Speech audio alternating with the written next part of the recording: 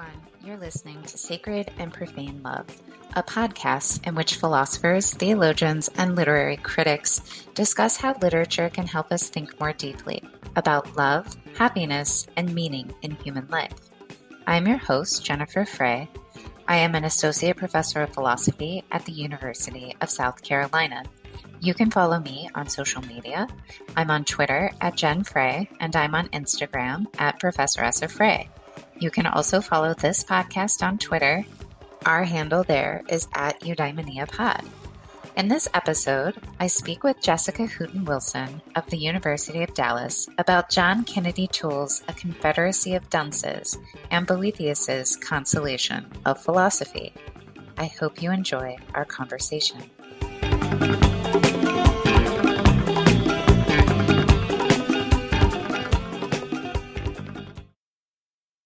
Welcome back, everybody, to another episode of Sacred and Profane Love.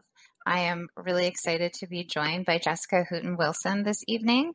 Jessica is a professor at the University of Dallas, and she's a writer, and she's a regular on this podcast.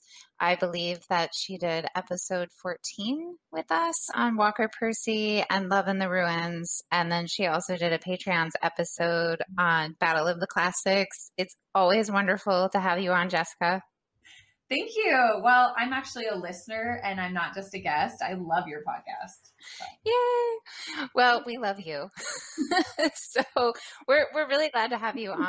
And I'm just, this episode has been like a dream of mine for at least a year now. So I'm just giddy with excitement because tonight we're going to be talking about two weird texts. The first being Boethius's Consolation of Philosophy, and the second being John Kennedy Toole's A Confederacy of Dunces. So I want to start with Confederacy of Dunces. So let's just start at the obvious point, and that is, who was John Kennedy Toole? Yeah, so John Kennedy Toole has an interesting story himself. He was a student of medieval and Renaissance literature, and then he went on to be a professor of literature at, I think it was the Loyola University of Lafayette.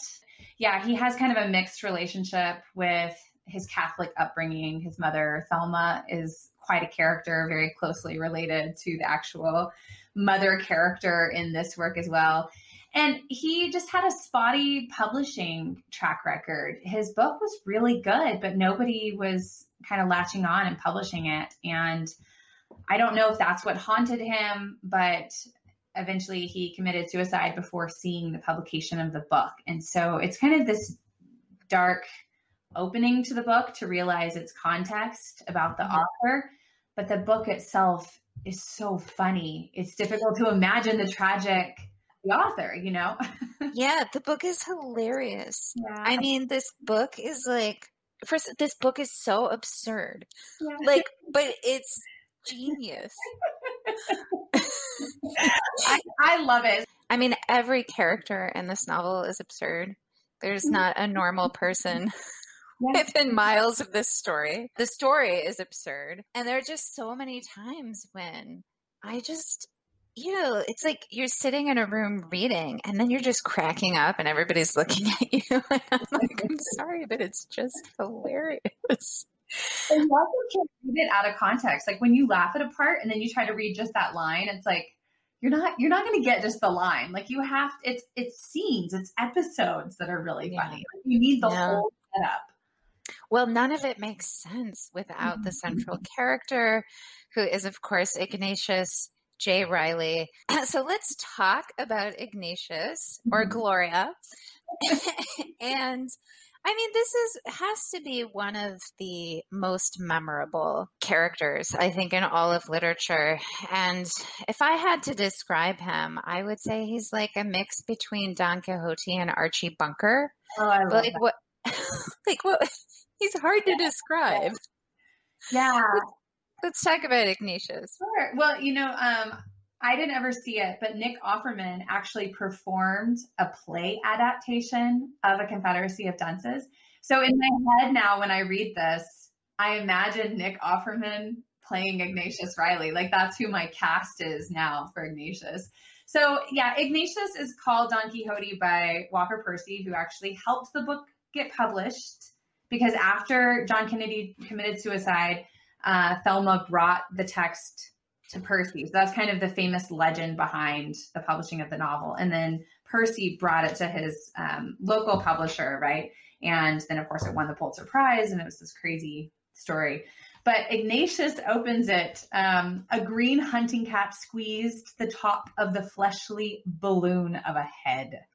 The green ear flaps full of large ears and uncut hair, and the fine bristles that grew in the ears themselves stuck out on either side like turn signals indicating two directions at once. And then he has that bushy black mustache with crumbs of potato chips in the corner of it. And he has those blue and yellow eyes. So everything about him is almost a caricature, right? It's larger than life. It's extreme. It's everything is overflowing. Like he overflows in chairs when he sits in them. He's protruding out of his own clothing. So everything is just large feeling when you read He's the novel. also very gaseous. Yeah. The balloon head. I mean, it like sets it up like he's full of hot air, right? Like his head is described as a balloon when it opens. Yes, and he's always talking about his valve.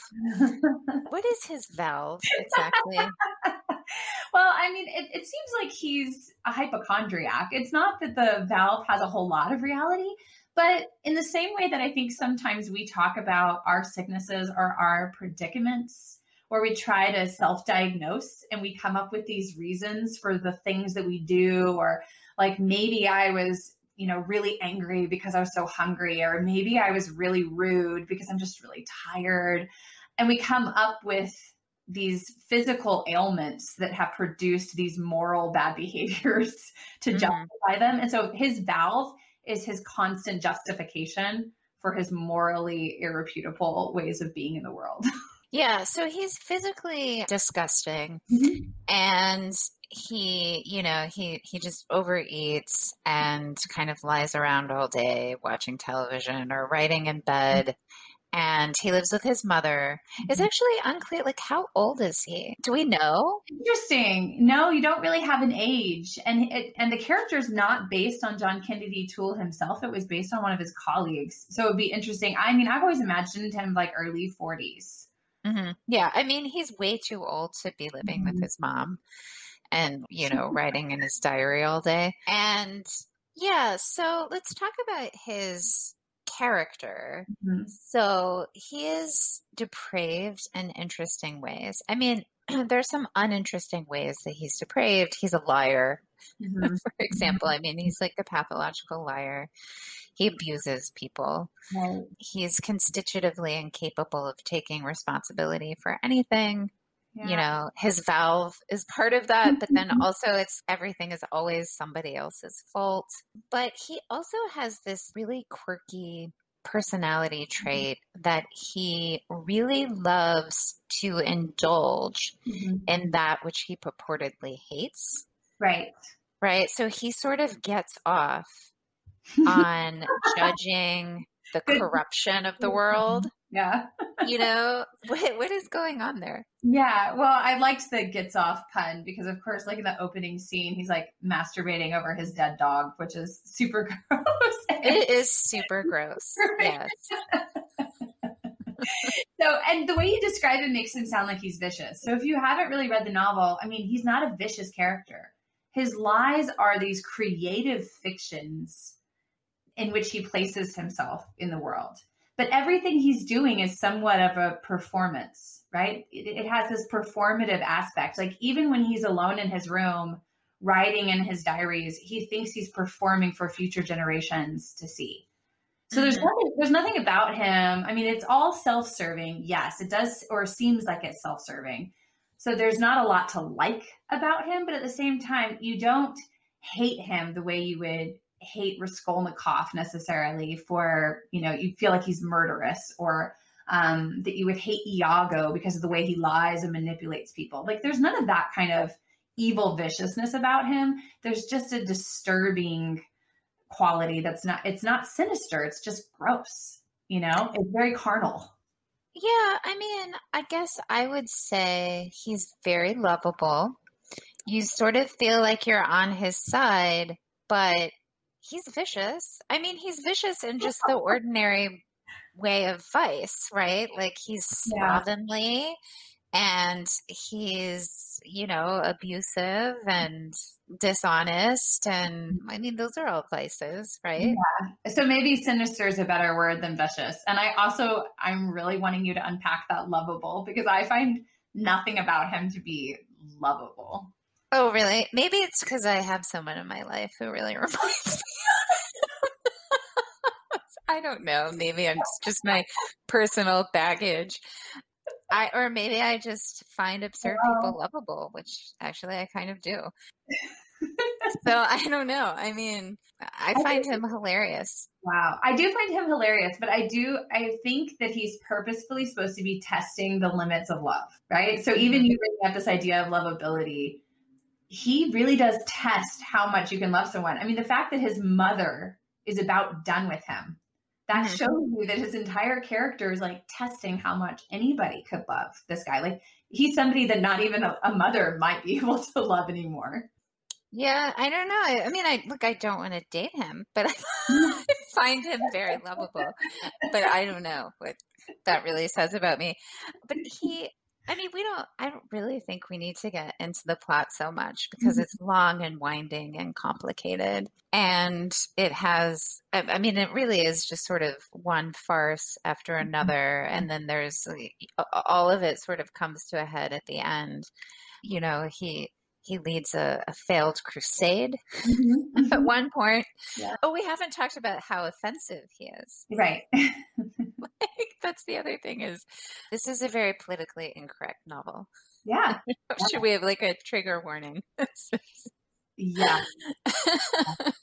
Like every offensive term he uses, and I think uses with delight. I mean, wouldn't you say that? Oh, absolutely. Well, I think he's there's a lot of purpose. So he looks like he's this character that's just out on this wandering where there doesn't seem to be any purpose behind what he's doing. And yet he imagines himself in like a medieval drama or like a moral play from, the Middle Ages in which he's really like playing out good and evil on this large stage. So he's offending. He's trying to offend. He's trying to like push over everything that's sacred to this capitalistic, hedonistic culture and call them out on all their problems while still indulging in the exact same vices that they're indulging in. Yeah, that's right. No, I mean, he hates modernity, but he himself is, of course, very modern. So one of the, central texts, one of the central medieval texts that he's always drawing upon is Boethius's Consolation of Philosophy. So I feel like we should talk about what Boethius's text really says and then what Ignatius J. Reilly seems to get out of it. Yeah. and why this text is so important to him and how it sort of functions in this novel. Well, let me set it up for a second. So Ignatius J. Reilly thinks he's a scholar. He might remind some people of almost like a Flannery O'Connor intellectual son returning home and living with his family. Right? But then John Kennedy Toole takes it to a further extreme than O'Connor would have even gone with her characters, right? But these intellectuals, they've learned so much, but they're not practicing the virtues that are supposed to accompany the wisdom they seem to have. And so he quotes throughout this text, he's constantly quoting these grand sources that most people today haven't read. There's not a lot of people that read Joseph Addison or read Boethius anymore. And yet he quotes it as part of like his daily way of seeing the world. So we're not just like randomly pairing Boethius with Ignatius Reilly. In some sense, it's almost a gloss on that medieval story. It is how would modern people come to read Boethius's Consolation, and would it be consoling anymore the way it was at that time? Yeah. I mean, his mother at the end says this is after she really is done with him. And I think she wants to send him to like some kind of insane asylum. And she says to him, "You learned everything, Ignatius, except how to be a human being." Right. Yeah, that seems pretty apt. She sort of sums it up very well at the end. But Mhm. let's talk about the real consolation of philosophy. So the setup of this, I mean, it's an interesting text because it's sort of part poetry, part philosophy. But the setup is, Boethius is going to be executed. Mhm. And in real life, right, he's going to be executed by Theodoric, the barbarian king in Mhm. Ravenna. Mhm. And he's like depressed and he's mad because he is going to be murdered for doing the right thing, Mhm. right? Or he's going to be executed for doing the right thing. And he's like, well, Plato taught me that virtue would benefit me, but look at me now, right? I'm languishing in a dungeon by Mhm. myself Yeah. awaiting my execution. This is stupid, So he's feeling like very down, understandably, Mhm. kind of feeling like he got gypped, Mhm. by falling for that philosophy stuff. And then this astonishing figure appears to him, Lady Philosophy. So let's talk about Lady Philosophy and what she says to Boethius. Sure. Well, and then the setup, of course, I mean, he's in prison and he's writing poetry at first, which I think is important both for Mm-hmm. Confederacy classes, but also what you're talking about with Plato. Because at the end, when everyone gathers around Socrates and he's about to drink hemlock, what is he doing? A man who wrote philosophy his whole life is like writing poetry. So you had Mm-hmm. Boethius imitating that model and writing poetry. I guess this is what you do when you're about to die as an innocent victim of the system that is unjust, right? And instead, Lady Yeah. Philosophy descends and is like, get those poetic sluts out of this prison cell. Yes. Yeah, and she calls them sluts. She's like, get these whores, these muses out of here. Yeah. Yeah. And so she basically just says that that's not the way to go right now. I mean, she really Mm-hmm. overturns Socrates and says, what did Socrates do his whole life? Let's go back to that. Like, let's go back to the examining our life. What were you here for? And so she gives him almost like a catechism, right? Mm-hmm. It's not religious, but it's this, okay, so what do you still remember? What do you still know? What do you still live by? And he's like getting all these questions wrong. Uh-huh. Right. And the dialogue, I think, is important too when you look at Confederacy, and we can go back to that in a minute. But she becomes this interlocutor with him, Mm-hmm. right? This high voice that has been revealed to him, that comes down to him and tries to lead him back to what it is that he's supposed to know and be living by. Right. I mean, one of the things that always strikes me about this text is that Lady Philosophy comes to him as a physician. Mm-hmm. And she's like, you're sick. And she diagnoses him with amnesia. Mm-hmm. She's like, Boethius, you've forgotten everything I've taught you. Good Lord. And so now let me help you try to recollect what you already know. And I think it's the third book where she's talking about Fortuna, right? Mm-hmm. And which comes up all the time in this novel. And it's sort of, I mean, it's basically Fortune's Wheel. Mm-hmm. I don't want to say Wheel of Fortune because Americans can only hear that as a really bad 80s game show. But like Fortune has this wheel that's like constantly turning, and you can be either you can either be on the top and like you're king of the world and everything's great. But then the wheel keeps spinning and she just crushes you like a bug, and you never really know where you're going to come out there. And this becomes really important for Ignatius J. Mm-hmm. Riley. But the thing is, like, if you just keep reading, right, the whole setup is a contrast between Fortune on the one hand, because Mm-hmm. Boethius thinks he just has had bad luck or something. And she reminds him, no, no, no, right? There's no bad luck in some sense because this is all in accordance with providence, Mm-hmm. right? And so there is this contrast between fortune and providence, a kind of divine plan, according to which somehow Boethius is being executed is, part of the plan Yeah. and therefore good, right? Well, she reminds him of the kind of the not lackluster, because it's very appealing to think about fortune, but fortune is what will lie to him, right? So good fortune, I think that she actually says this, good fortune deceives, bad fortune enlightens. So Mm-hmm. right now he's been falling for fortune being in control because everything was going his direction. Yeah. Actually, that's when you're not living according to the truth. And when you're in this place of suffering, suddenly you see things more clearly. That you see that it's not just about good fortune being in control. And this is important for Ignatius because he, of course, keeps saying, "Oh, Fortuna, you're crushing me beneath your will." Well, if he was actually reading Boethius well, he'd realize if he's being crushed, then he's being shown the truth of things. Like he'll be able to see things better, not he's therefore like suffering at the hand of this fate and he's in a place of darkness or a pit. So he's not reading Boethius correctly. Mm-hmm. Right? Yeah. So, no, he's clearly not reading Boethius correctly. And I wonder about the upshot of that, in the novel. So you've written this paper, which you sent me, called "The Literary Foolishness of Ignatius Reilly," which I guess is forthcoming. It's already out. So it's it's a chapter in a book called Theology and Geometry that came out either 2019 or 2020. I don't remember. 2020 is a blur, but it's somewhere. It came out in somewhere in there. Gotcha. Yeah.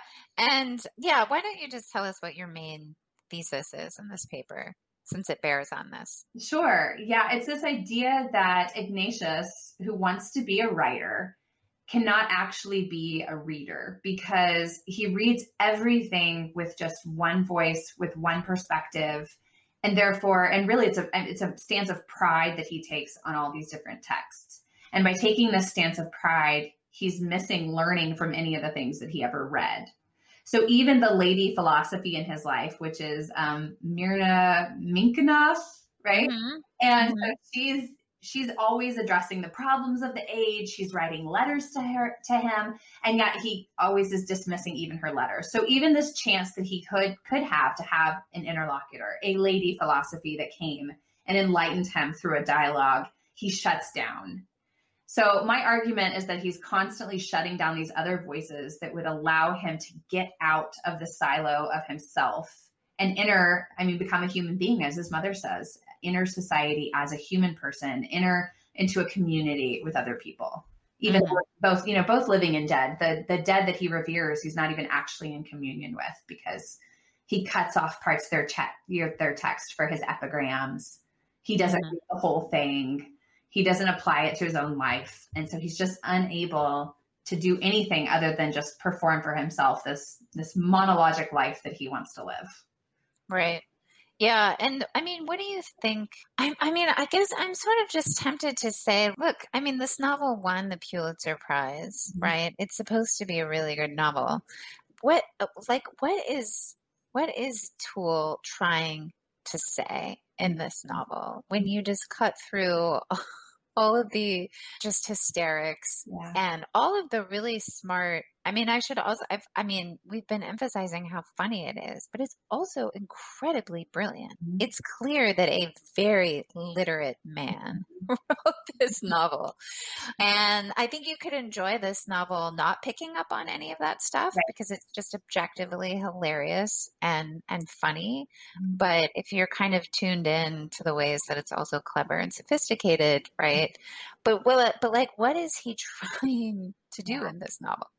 So I think it's kind of a contemporary Ecclesiastes, right? Okay, say more. Yeah. So Ecclesiastes opens by saying absurdity of absurdities, or the literal translation of the Hebrew would be breath, mere breath.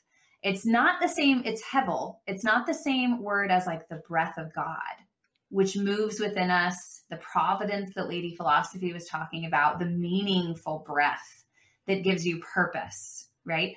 Instead, it's the gaseous breath of Ignatius Reilly.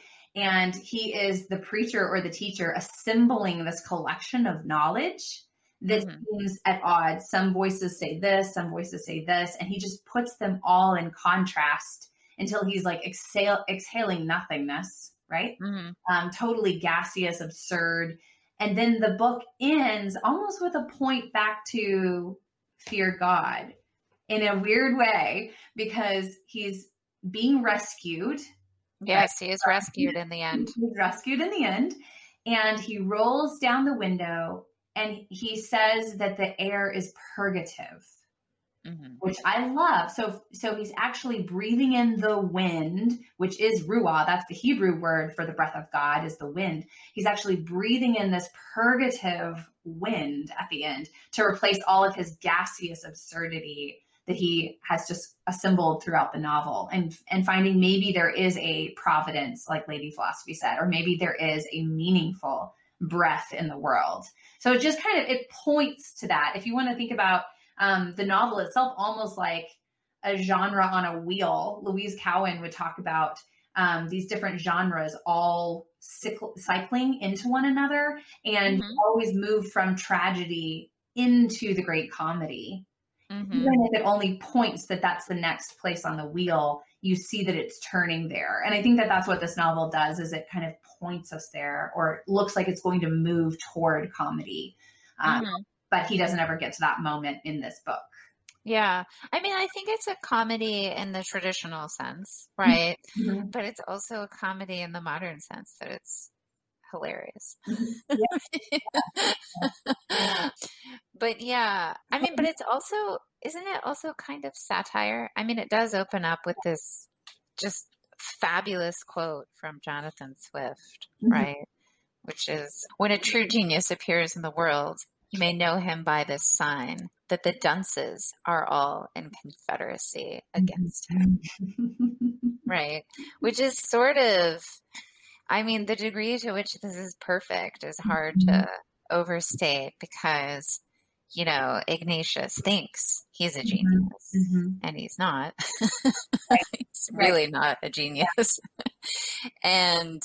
But it's also true in a sense that the dunces are in confederacy against him. Yes. I think that's what makes the novel so funny, is every time he actually tries to do some sort of good, that ends up being so funny. I mean, when he does, one of my favorite scenes, of course, is when he tries to gather all the people who aren't being treated right at the factory. And so he tries this whole revolt, and like to first get. Oh, this is the crusade for the crusade. Yes. And like anybody who's been reading all the same stuff that Ignatius has been reading, in your head, you might be thinking like Ulysses gathering the troops on his ship, you know, to go sail out, or some grand speech that someone's going to give and everyone's going to follow the lead. And that's how he casts himself in that role. And instead, he's like up there trying to get on their side by liking jazz. And so you have this huge, obese man standing on these railings of the factory, white man trying to stand in front of a black employees, and he's dancing to jazz and saying, "Do it, baby, do it, baby." And you can just imagine, I mean, it's hilarious. It's not a call to arms. It's not a move towards social justice. It's a parody of this man's attempt to so-called rescue people. Right. Right. Yeah. I mean, no, he really does fancy himself as some kind of genius, as some kind of savior, as some kind of prophet, you know, if only people would listen to him. Like, on the one hand, you know, it's obviously absurd, but then on the other hand, Ignatius really is onto something, right? There is something deeply wrong with the world that he sees, right? The people he's trying to help in the factory, they should not be treated the way they've been treated. I mean, there is truth there. It's the same with the queer mob in New Orleans. He wants to gather them all together, right? All of these people who so-called have been outcast by society. It's 1980, right? So they can't, you know, necessarily be themselves. And so he dresses up like a pirate because he feels like that costume will make him look like one of them. So there's just a major satire here, and yet they don't hear his call to embrace what he's offering. They laugh at him and they find him silly. And so he is constantly trying to do these good deeds, but of course never from a pure place, and always with humorous consequences. Yeah, so there's a woman that he's having correspondence with throughout the entire novel, who also is a very absurd, you know, over the top sort of figure. She is someone who is also like a critic of the world, but from a totally different direction. Like, she is very committed, progressive. I think she's I think she's a communist. It sounds like it. Yeah. Yeah.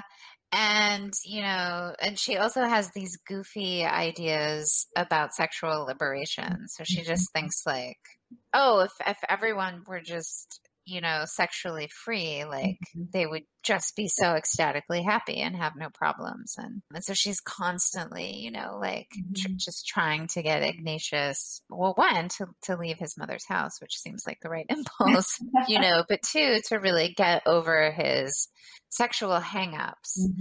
And, it is really weird because on the one hand, like he thinks he's a celibate or he's some kind of champion of chastity. And, but on the other hand, he's like a habitual masturbator. So it's like really.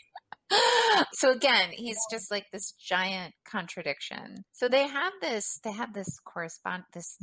hysterical correspondence throughout the whole novel. And then finally in the end, she comes, like, I think she sort of recognizes that he's in some kind of crisis, right? And she's going to come save him. I've never really quite known what to make of this because I've never really quite known what to make of her. So help me out there. I don't really know what to make of her.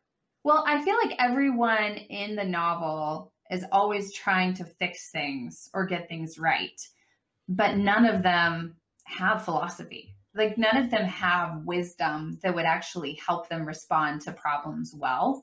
Does that make sense? So, Yes. the patrolman Manusco, who's just going to follow according to the law. And then there's who thinks sexual liberation is the answer to things. And then Ignatius, who thinks the medieval route is the right way to go, but he's missing what it is that made the medievals so great, which was namely their faith. He can't just be this pretend monk when he doesn't believe in the God they believed in. That doesn't make any sense. That's kind of like hollowed out. And again, then it just becomes a performance. So Myrna is trying to, really become a savior for him. And she does. It's the end of a medieval, Marie de France, where the knight rides in and carries away the damsel. She plays that role now. She rides in and carries Ignatius out of this problem.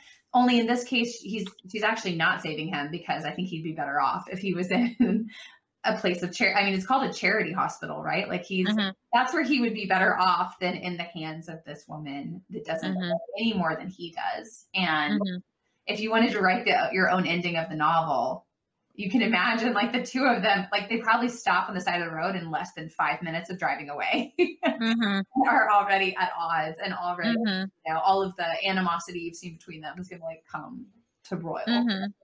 So it's not a novel that like ends happily ever after with them driving into the sunset or anything. No, but it does end. I sort of thought you were saying earlier that you thought it ended on a hopeful note. Yeah, I still think so. Just the idea that someone, as you said earlier, we find him lovable. I don't. I do think he actually tests the limits of love. But the very fact that he's unlovable and still deserves her charity or rescuing, and that sense of being rescued by another person for a moment takes him out of himself, where he says twice at the end in the last paragraph, says grateful twice. And like reflecting on this new feeling of gratitude that he's never experienced. So I do think there's hope. I'm just not sure that it's a happily ever after kind of hope. Well, so you said, what's missing is faith. And I think that's interesting because it's a question about both texts. I mean, there's a lot of questions about the consolation of philosophy, right? What sort of text that is. And the first question that you always get when you teach the consolation of philosophy, or it's really like the first question you probably ask yourself as a reader is, if Boethius is a Christian, like a really committed Christian and not just a Christian of convenience, because that's the way things went in the Roman Empire, which of course is a theory. I mean, there are plenty of scholars who think, that Boethius was really just a pagan at the end of the day. I don't have that view, but that's a view. And, people are inclined to this view because when Boethius is dying, he's not consoled by Christ. Mm-hmm. He's not consoled by what theology has taught him. And he did write theology. Like, he wrote on the Trinity. I mean, it's not like he just didn't know it. He's consoled by philosophy, right? Not faith.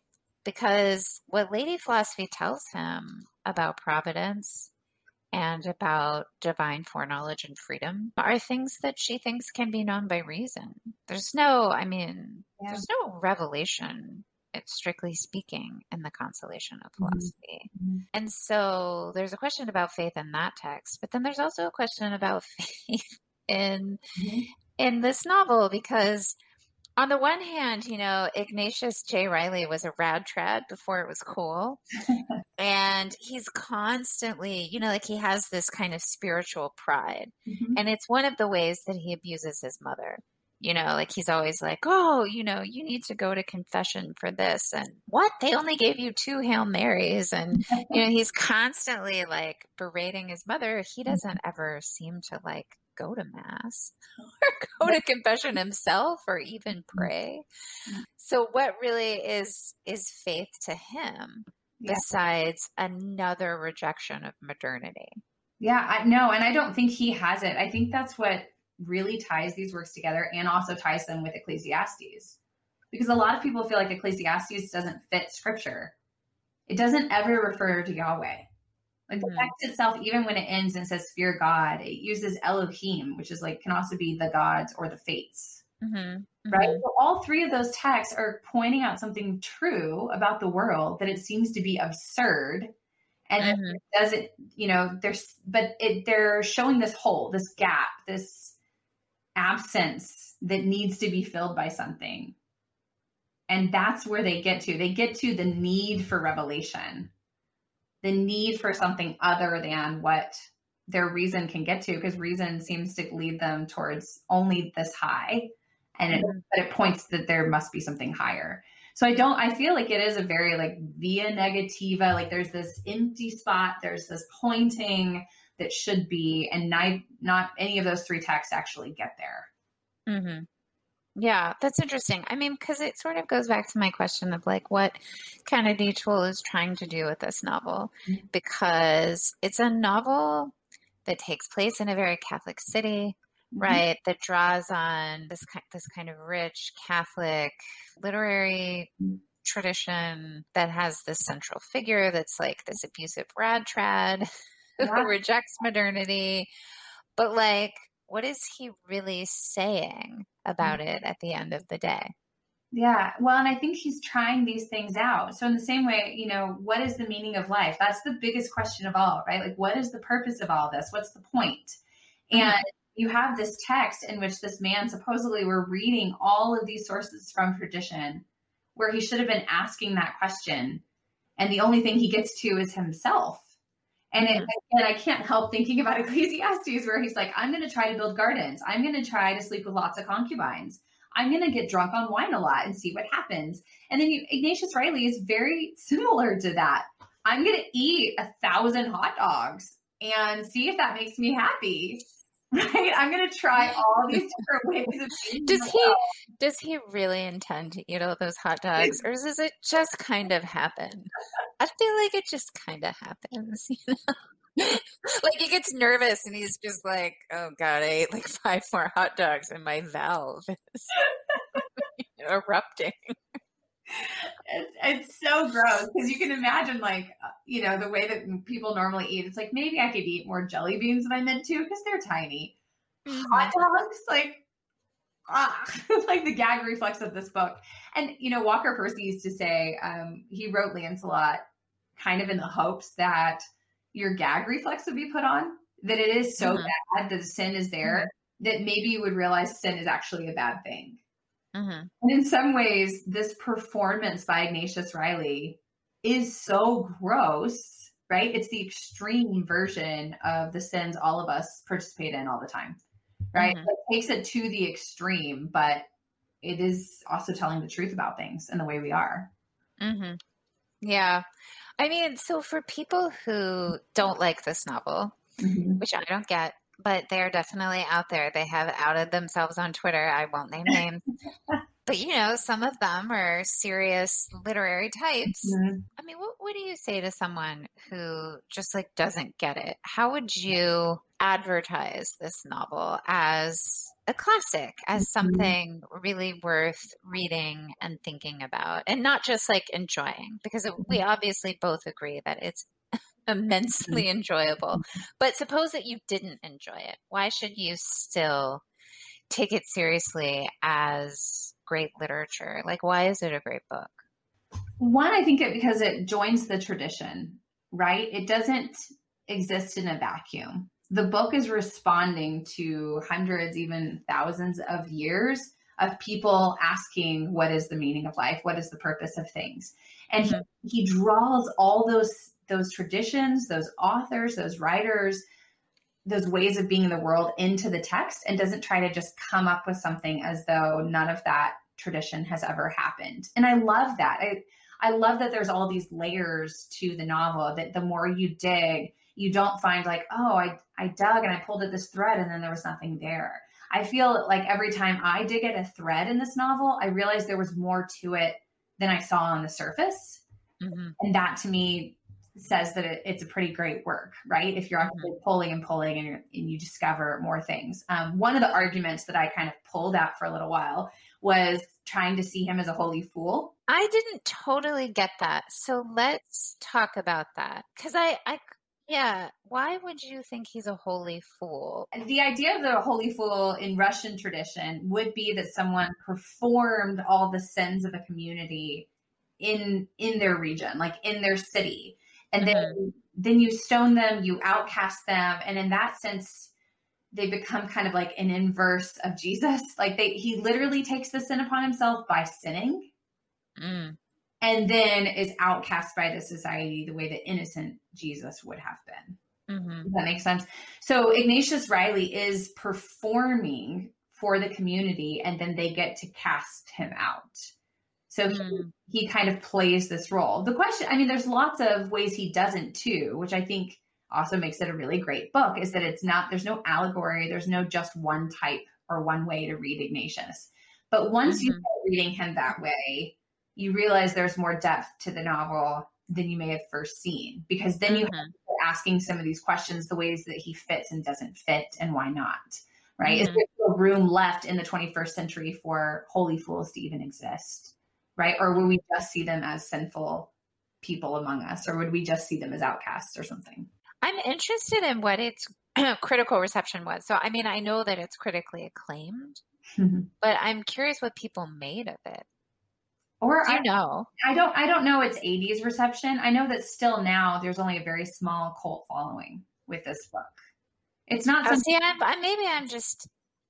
I mean, I feel like down here in the South, everyone's read it. At least all the men I meet have read it. That would be probably true. Like it kind of hits the same buttons as like a David Foster Wallace or a Kurt Vonnegut or Walker Berkeley. Like it's that same group that really likes it. Whereas, a lot of the people that I'm probably around, like English professors reading Jane Austen, are not into this novel, right? They would, I mean, I love Karen Swallow Prior, but I can't imagine that she would have ever read this book or want to read this book. Oh, well, now we'll have to ask her what she thinks of A Confederacy. I'm curious. Well, and that's why it's so smart. I feel like she would like it. It's just so smart. It's different. It's a different taste. It's a different kind of palette. So what the book is doing is very different from Jane Austen. Like Jane Austen, it's really hard to disagree with Jane Austen. Like that people should be nice to one another, and that you should have manners in society, and that you shouldn't chase after wealth, and that marriage is a good thing. And I mean, it's just really hard to feel like you've been pressed out of your boundaries. I just think it's mad and brilliant. Yes. And absolutely hysterical.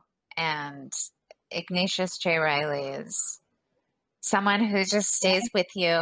And yeah, I mean, this is really helpful. There's a lot to think about. But I guess of all the threads here, the one that appeals to me the most is the idea that, it's a novel that's calling you to see things in a deeper way, right? And it seems, while it's true, it's obviously true that Mhm. Ignatius J. Riley has had some sort of profound miseducation, you know, which probably, I mean, let's get real, like we all have Mhm. had some Mhm. profound miseducation, but his seems to be very deep. And what's impressive about it is that it seems to be a miseducation of great books, Mhm. right? So it's not like Madame Bovary where he was just raised on Right, crap. right, And right. so like you were fed a diet of crap and now you can't love anyone. That's Okay. the point. Yeah, Right. This is not his problem. right. He wasn't fed a diet of crap, right? He was given like a literary feast, Mhm. which he in some sense internalized, but in the wrong way. Well, and that's oh, you're so hitting on something. I mean, that is the problem. It's he approached absolutely everything with a sense of pride. Hmm. He was just pulling from it as he needed, which is the same thing he does in his life. He uses people like he uses books. He has that same approach. And so his whole inner life, even the idea where he keeps saying, I have a rich inner life, I have a rich inner life. But I still need as many hot dogs as possible. I still need the comforts of life. Like, well, you don't have a rich Always inner life. capitalized. Yeah, Always capitalized. I have a very rich inner life. it's a product. It's a product to be consumed. And so you're definitely hitting on it. It's not a matter of what you read necessarily. It is in part. Look at the difference between Bovary, right? Hmm. That's a good point. It is partially content, but the other part of it has to be how you read these things. Hmm. And that's the education he missed. He never saw how to read with humility or how Hmm. to live differently after you read a book. He read Hmm. things to consume them and use them. Yeah, right. And then to like lord it over others. I mean, I think it was a way of being superior because, like everybody else in the novel, except for Myrna, is not educated really at all, Mhm. right? And so it's a kind of a way of, I don't know, making himself seem better than them. Even his attempts at social justice, he's always standing above, right? He stands on tables, he stands Hmm. up above people to try to lift them up, but it's only to be lifted up underneath him. Hmm. He's never below them, lifting them up in his place, right? So it's Hmm. always still a problem. It's the same way he approached the text, standing above it and pulling from it, Hmm. right? Yeah. So one last question. Maybe it's my last question. So the other people in this novel are all very weird and Mhm. comical and also bad. Mhm. So like they're all kind of bad people and they're in their own weird Mhm. way. What is going on there? The fact that you don't have any good people, you mean? Yeah, there's nobody. Is there anyone in this novel that is good? Like maybe Trixie? I don't know. No, no, I don't think that there is. I think there are aspects of different characters that have goodness in them. Patrolman Manusco is Hmm. probably one of the better characters. Um, Hmm. and and yet he's still limited because there's no creativity to the man, but he's loving, he's law abiding, Hmm. generous, he's charitable. He's probably the best character Hmm. in the work, maybe. Because I guess I'm just wondering, like, in all of his interactions with other people, right? I mean, they don't really seem meaningfully better than him. No, what I'm wondering, so there's that great line that Tim Keller always says where he's like, you are, I'm going to get it wrong and butcher it, but it's like, you are worse than you can ever imagine, Hmm. but you're also more loved than you can ever imagine, which Hmm. I think is what this novel is doing. All these characters somehow, there's love between characters. Hmm. There's good relation, right? Like relationships actually happen. People care about other people. People make changes in their lives. Hmm. And so they're still good, even though they're all horrible. There's every single one of them. Not one of them is without sin. Hmm. Right. So I recently read, I think somebody was maybe in the New Yorker, somebody was like trying to cancel this book. Did you see that? Oh, I did not. I wish you would have said that. Yeah. Oh man. Yeah. Well, I mean, it's just I mean, look, this book would be so easy to cancel, right? It's incredibly offensive. But like, But it's not. but way to miss the point, Yeah. right? Because Not it's like, of course this guy is offensive. That's part of the whole, right. Yeah. like, Oh, yeah, we're not allowed to yeah. love a confederacy of dunces. See, I mean, I think Um, this is the problem. which I mean, talk about the problem of not being able to read, as if Ignatius J. Riley is supposed to be a moral exemplar, Right. right? I mean, yes. Also, please go masturbate over your dead dog because that's the point of the work. Like, what in the world are you missing? No, you're not supposed to imitate him. If you went away, it's like if people watch Mad Men and then decided to be Don Draper. It's like, did you completely miss the point of Mad Men? Right? Like, that's not the point. Is to imitate these horrible characters. Mm-hmm. That's Wow. I did not know that, but that makes me really angry at our culture and makes me want to write a book on how to read. Yes. Well, it's a perennial problem. If I had to create a bookshelf of like the books I would take to a desert island, this is on it. Really? Yeah, it is. Like, it is one of my top 15, 20. I mean, it's in, maybe I'm trying to decide if it's in the top 10, but I'd have to go through my list, but it's at least in my top 15 or 20 books that I would bring. Do you teach it? I have taught it one time and it did Okay, because it got go over well. I can't imagine teaching this. I have no idea. Like, I think if I could teach it now, I would teach it in conjunction with Percy's Lost in the Cosmos. oh, really? Why?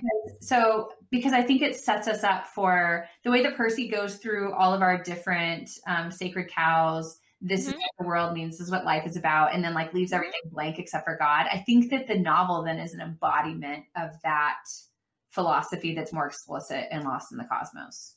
That we don't know who we are. Like the same way you were talking about with Boethius, like you've lost yourself. You've forgotten yourself. It's like self-amnesia. Ignatius Riley embodies that. When his mom says you've learned everything except for how to be a human being. We've lost what it is that we are. And so I could set students up with that whole context and then show them what it looks like to have lost this sense of who we are and why we're here. Yeah, it's so interesting to me because, yeah, in a way, he hasn't lost his sense of who we are because he has this patina of religion, right? He has this kind of rad trad Catholic thing going, but it's all in his head. And it doesn't make it out of his head. Well, it doesn't penetrate into his heart. It doesn't penetrate into his actions. It doesn't like there is no charity. And like he thinks the world needs charity. There is no charity in him. He thinks the world needs faith. There is really no faith in him. And I would say this is why he's lost the sense of who he is, right? Whereas Percy is going to say, this mind-body split is ignoring the tertium quid, which is like our soul. So we are minds, bodies, and souls. And Ignatius Riley only lives for his body or lives for his mind. And he has this sense that we're supposed to have this moral soul here, that he's forgotten what it is. And it's a soul that has to be defined in relationship, right? Human beings, this is Percy, are really stealing from de Lubac.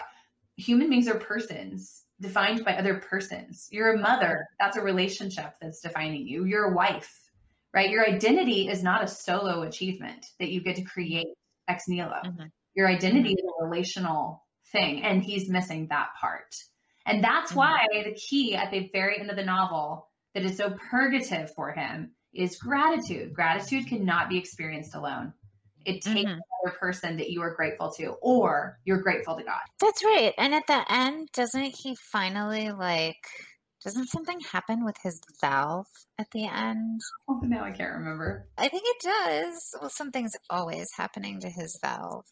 On Twitter, I wanted to rename this novel Great Eructations. Yeah, I thought that was kind of clever myself. Yeah. Okay. Sorry. This is like the penultimate paragraph. Myrna prodded and shifted the Renault through the city traffic masterfully, weaving in and out of impossibly narrow lanes until they were clear of the last twinkling streetlight of the last swampy suburb. Then they were in darkness in the center of the salt marshes. Ignatius looked out at the highway marker that reflected their headlights, US 11. The marker flew past. He rolled down the window an inch or two and breathed the salt air, blowing in over the marshes from the Gulf. As if the air were a purgative, his valve opened. Mm-hmm. He breathed again, this time more deeply. The dull headache was lifting, right? Mm-hmm. Yep.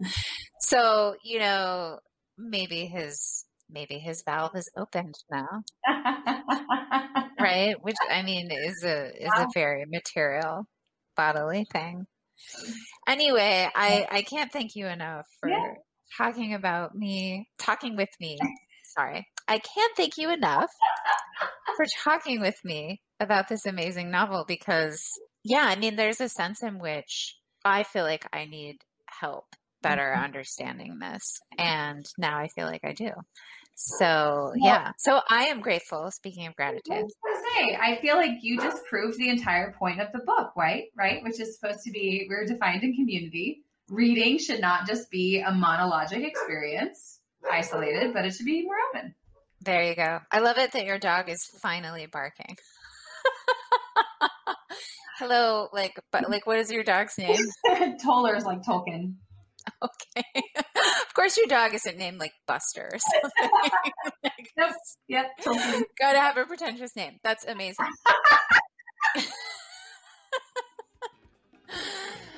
Jessica, thank you so much for being on the podcast. Always a pleasure. Thanks.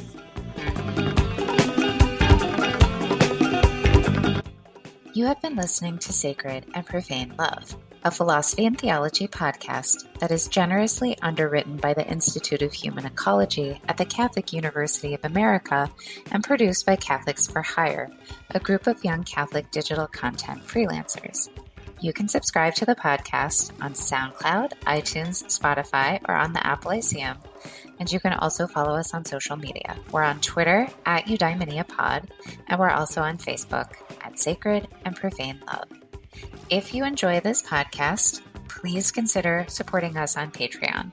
Just go over to www.patreon.com/EudaimoniaPod to become a monthly patron as we head into our 4th season.